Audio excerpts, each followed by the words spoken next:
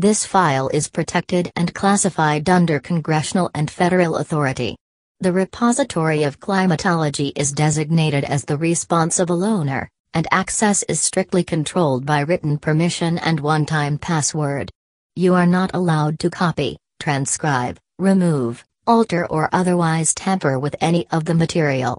Severe penalties will apply in the event of non-compliance. The illicit recordings made by Drs. David Forrester and Susan Lystrammer should not be relied on beyond the provision of contextual background to the events that unfolded subsequent to the anomalous out-of-specification transition of key geosurvey assets to a non-functional mode. You have been warned.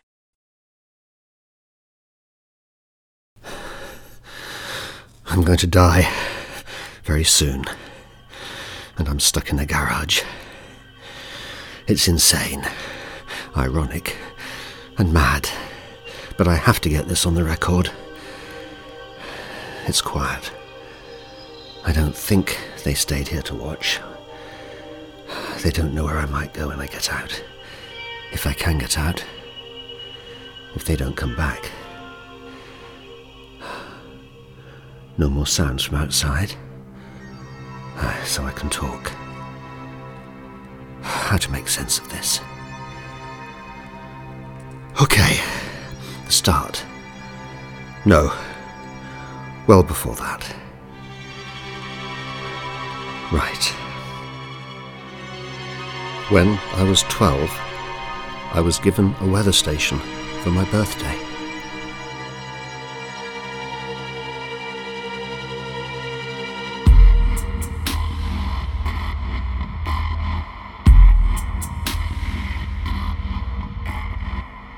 The Sky Machine by Martin Liddermont. Performed by Jennifer Bardsley and Martin Liddermont. Chapter 1. An Excess of Security.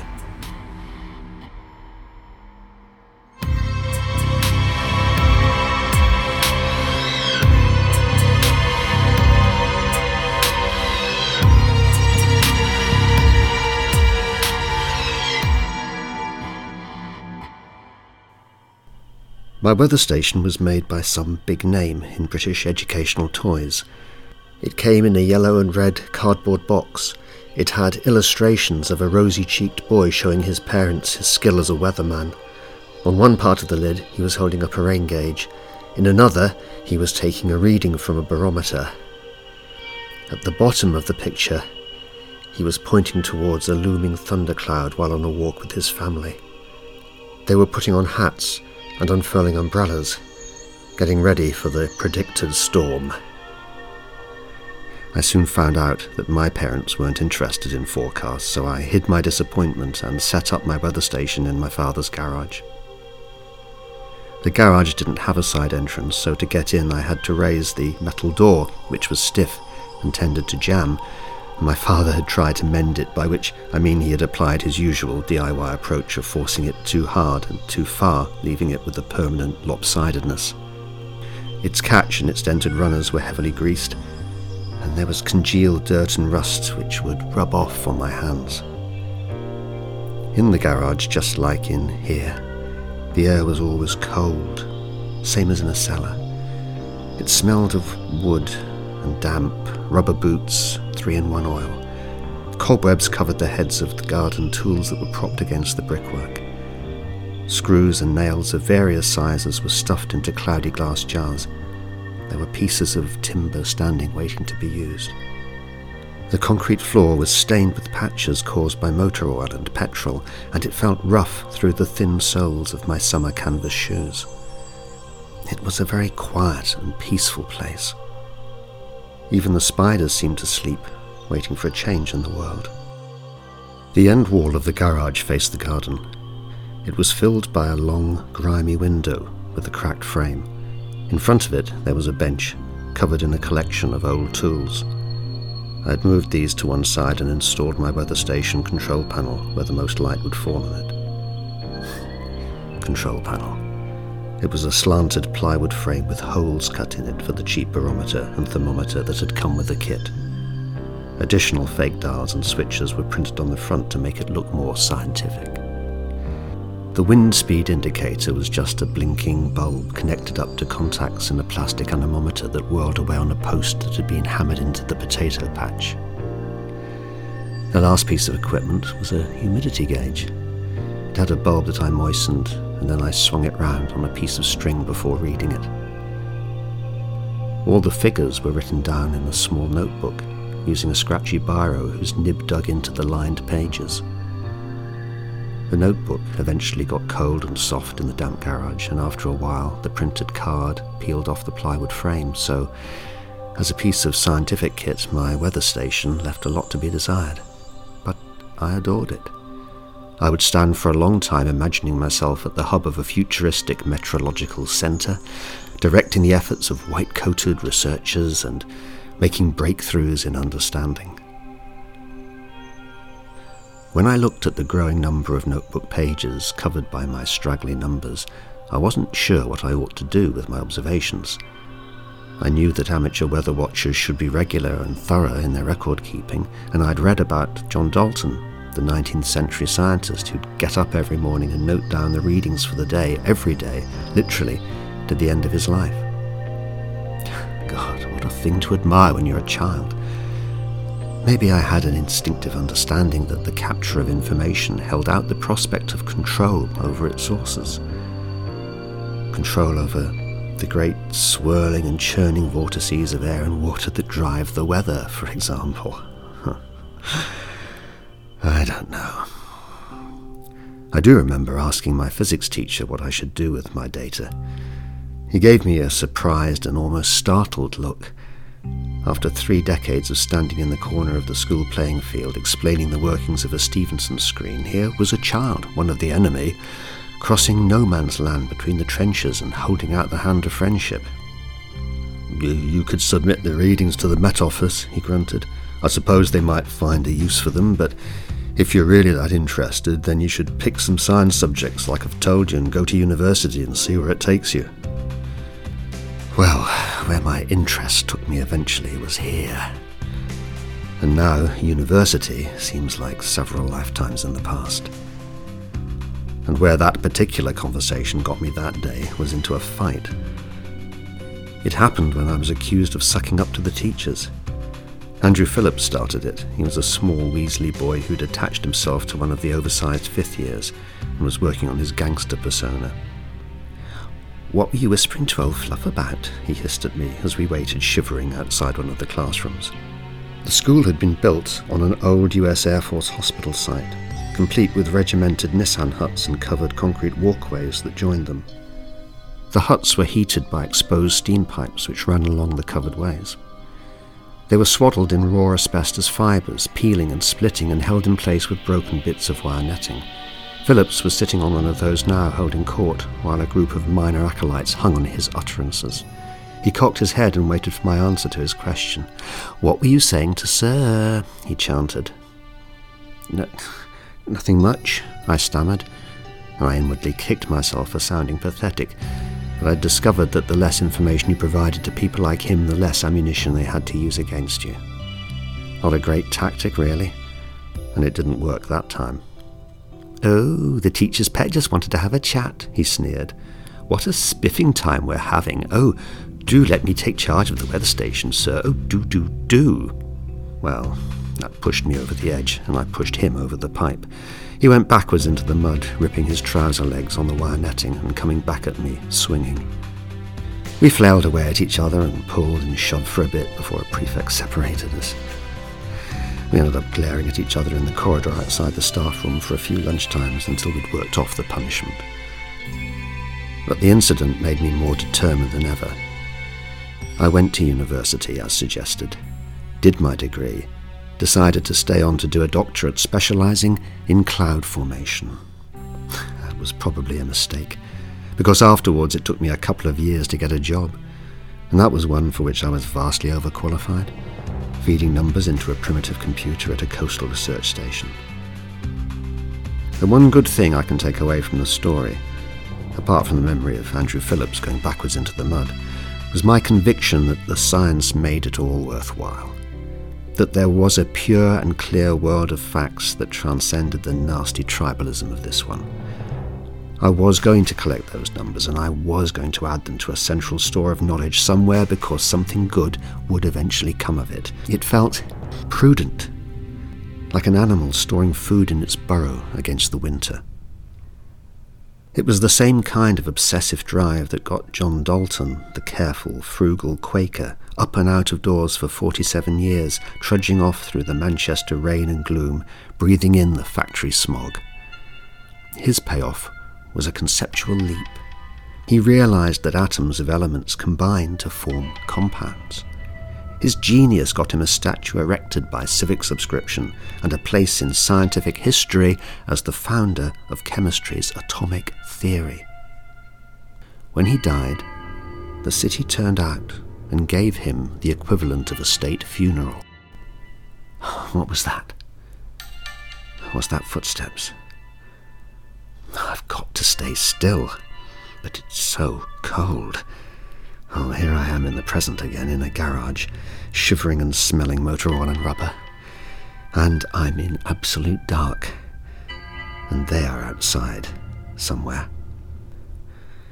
Oh, this is madness. That it's real madness. For a while I thought it was a crazy dream. People say that, don't they? A crazy dream. And all dreams are crazy in some way. But this? What do you do when someone from a film, something from a film, steps out of the safe, flat 2 dimensions of the screen and grabs you by the throat? How do you make sense of the world then? Still. Just stay still and think. Look for a way out of the mess. Perhaps I could go abroad. And I think they could reach out and snap my neck wherever I run to hide. Or I could go public with everything. Risky option. I'd sound like a crank, and it's a subject that screams madman whenever it comes up. Susan could have helped. She could have spoken for me like I spoke up for her. One of us in hiding, the other to the media to talk about what happened. Oh yes, we could have done that. And if anyone is believable, it's Susan.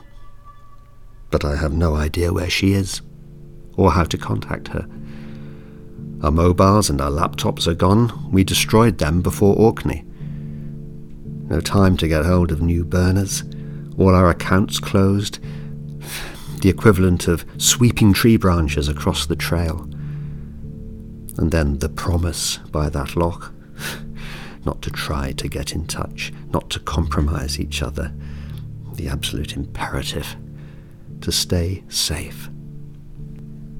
Despite everything, I hope she is safe. Somehow I don't think she is. No, it's always been about security. Even from that first meeting at the Helsinki 0-hour climate conference. The conference needed a large venue. That usually meant an anonymous exhibition centre or a big hotel. This year it was a hotel, a newly built one in Helsinki. The conference reception desk was at the mouth of a long, curving funnel of blue carpet and wooden walls softly glowing with concealed LED lighting. Very expensive. I had a quick look at the main hall and the smaller rooms. Very nice. New presentation equipment and radio mics too. I looked at the programme.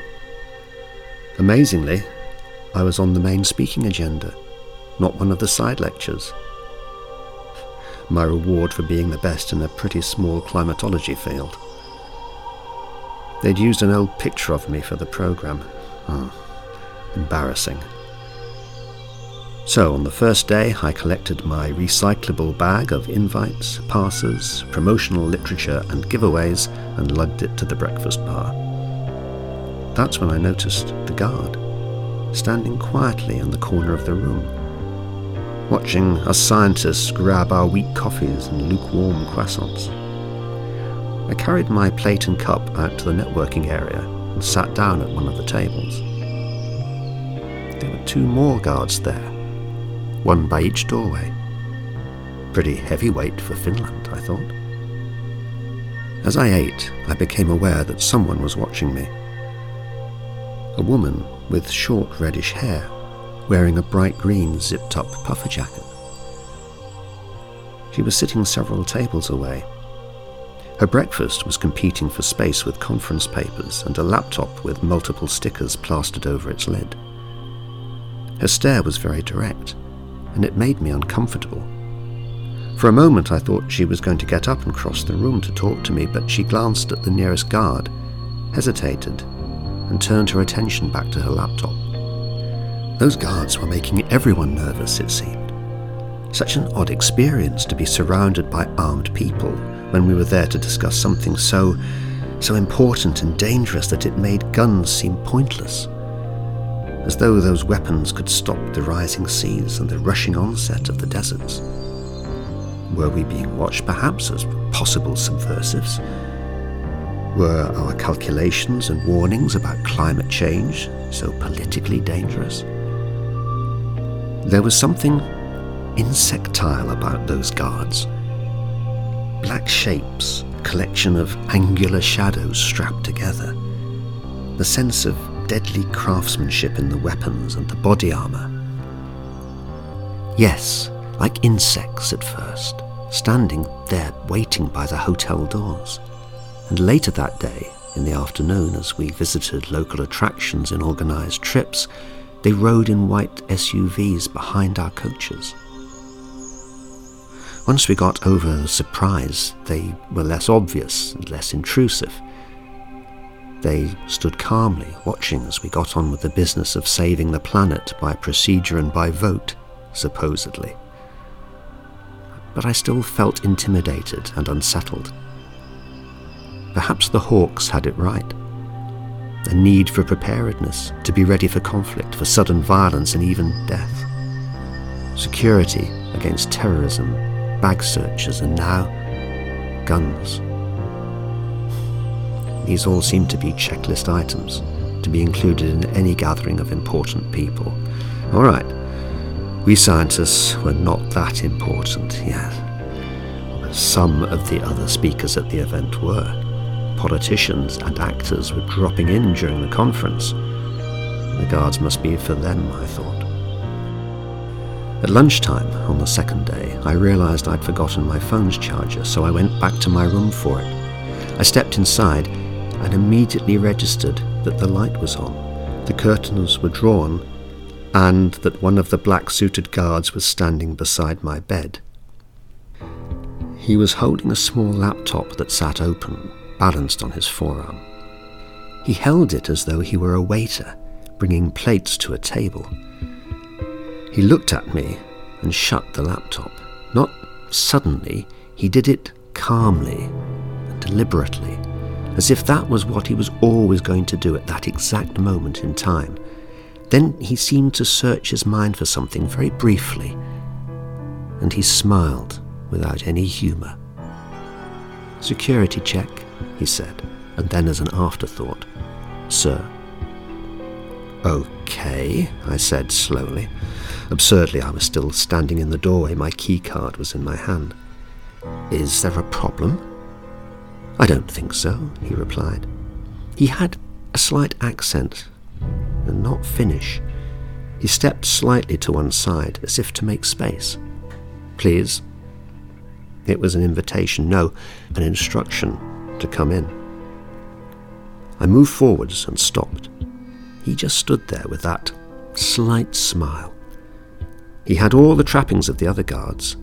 Assault rifle slung across his back, webbing with rectangular and cylindrical pouches that looked like they contained hard objects, a black automatic pistol with diamond-shaped etchings showing on the exposed grip, one black glove with reinforcements across the knuckles, and the other glove wedged into his belt, leaving his fingers free to tap the laptop's keys. He wore a black peaked cap with a white logo, a simple spiral. I recognized that. All the guards' uniforms were marked with it. "Everything looks fine," he said. "Sorry to have disturbed you." And he tucked his laptop under his arm and left, with no explanation. I didn't feel like stopping him and asking him for one.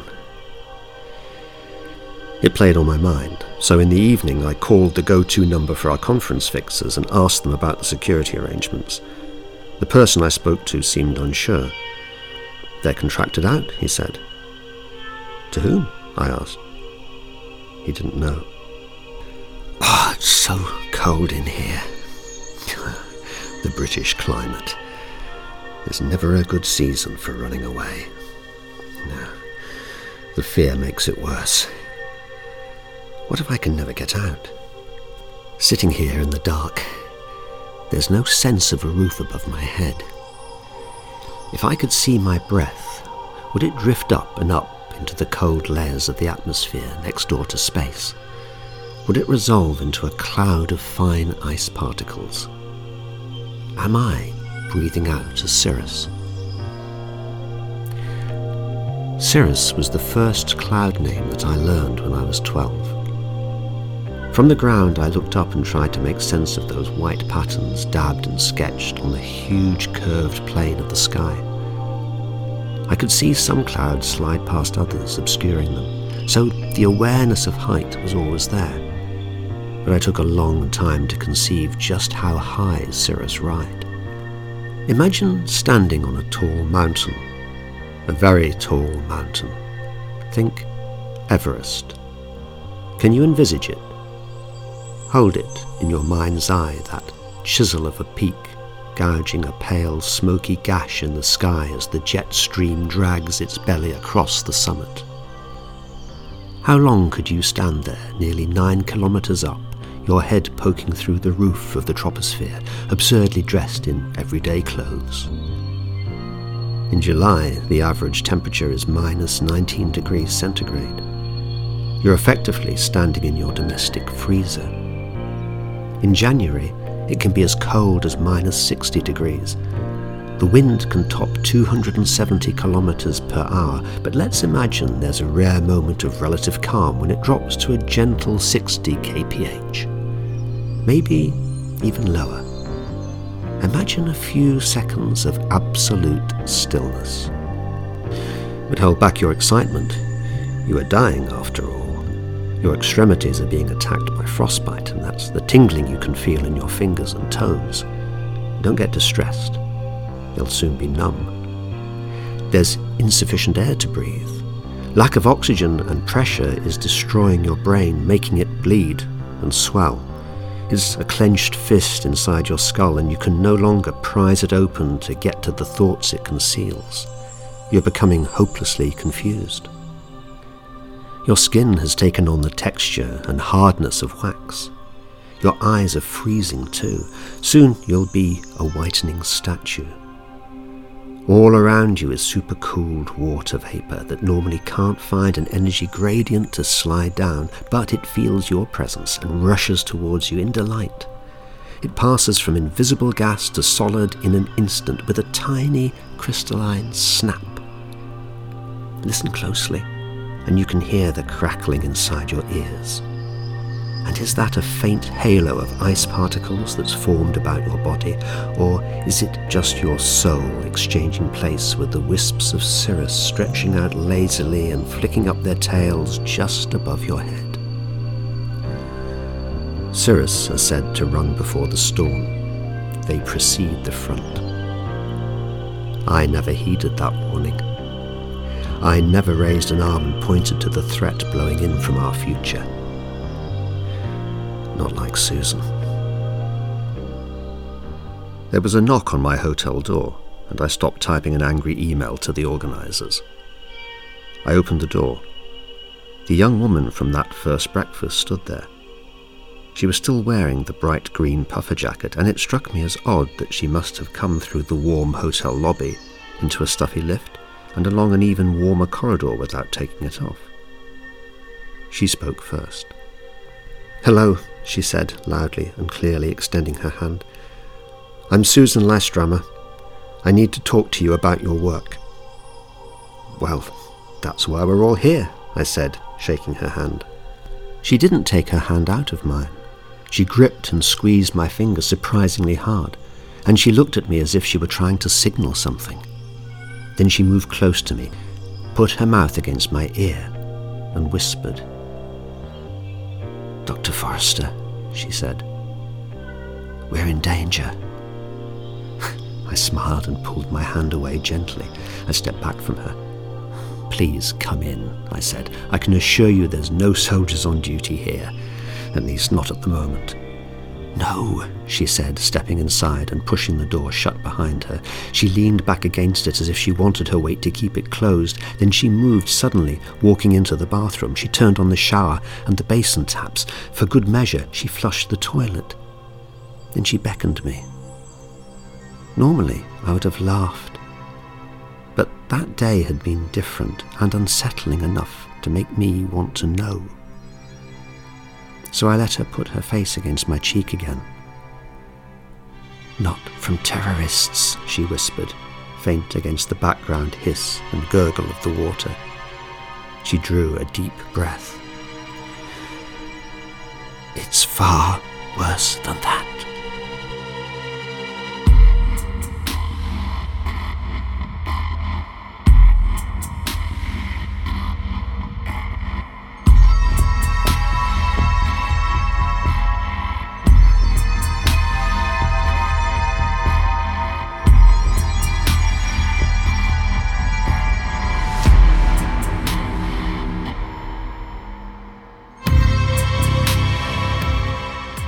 The Sky Machine is written and produced by Martin Liddermont. Performed by Jennifer Bardsley and Martin Liddermont. Music by Purple Planet Music, Daniel Birch and the Pangolins.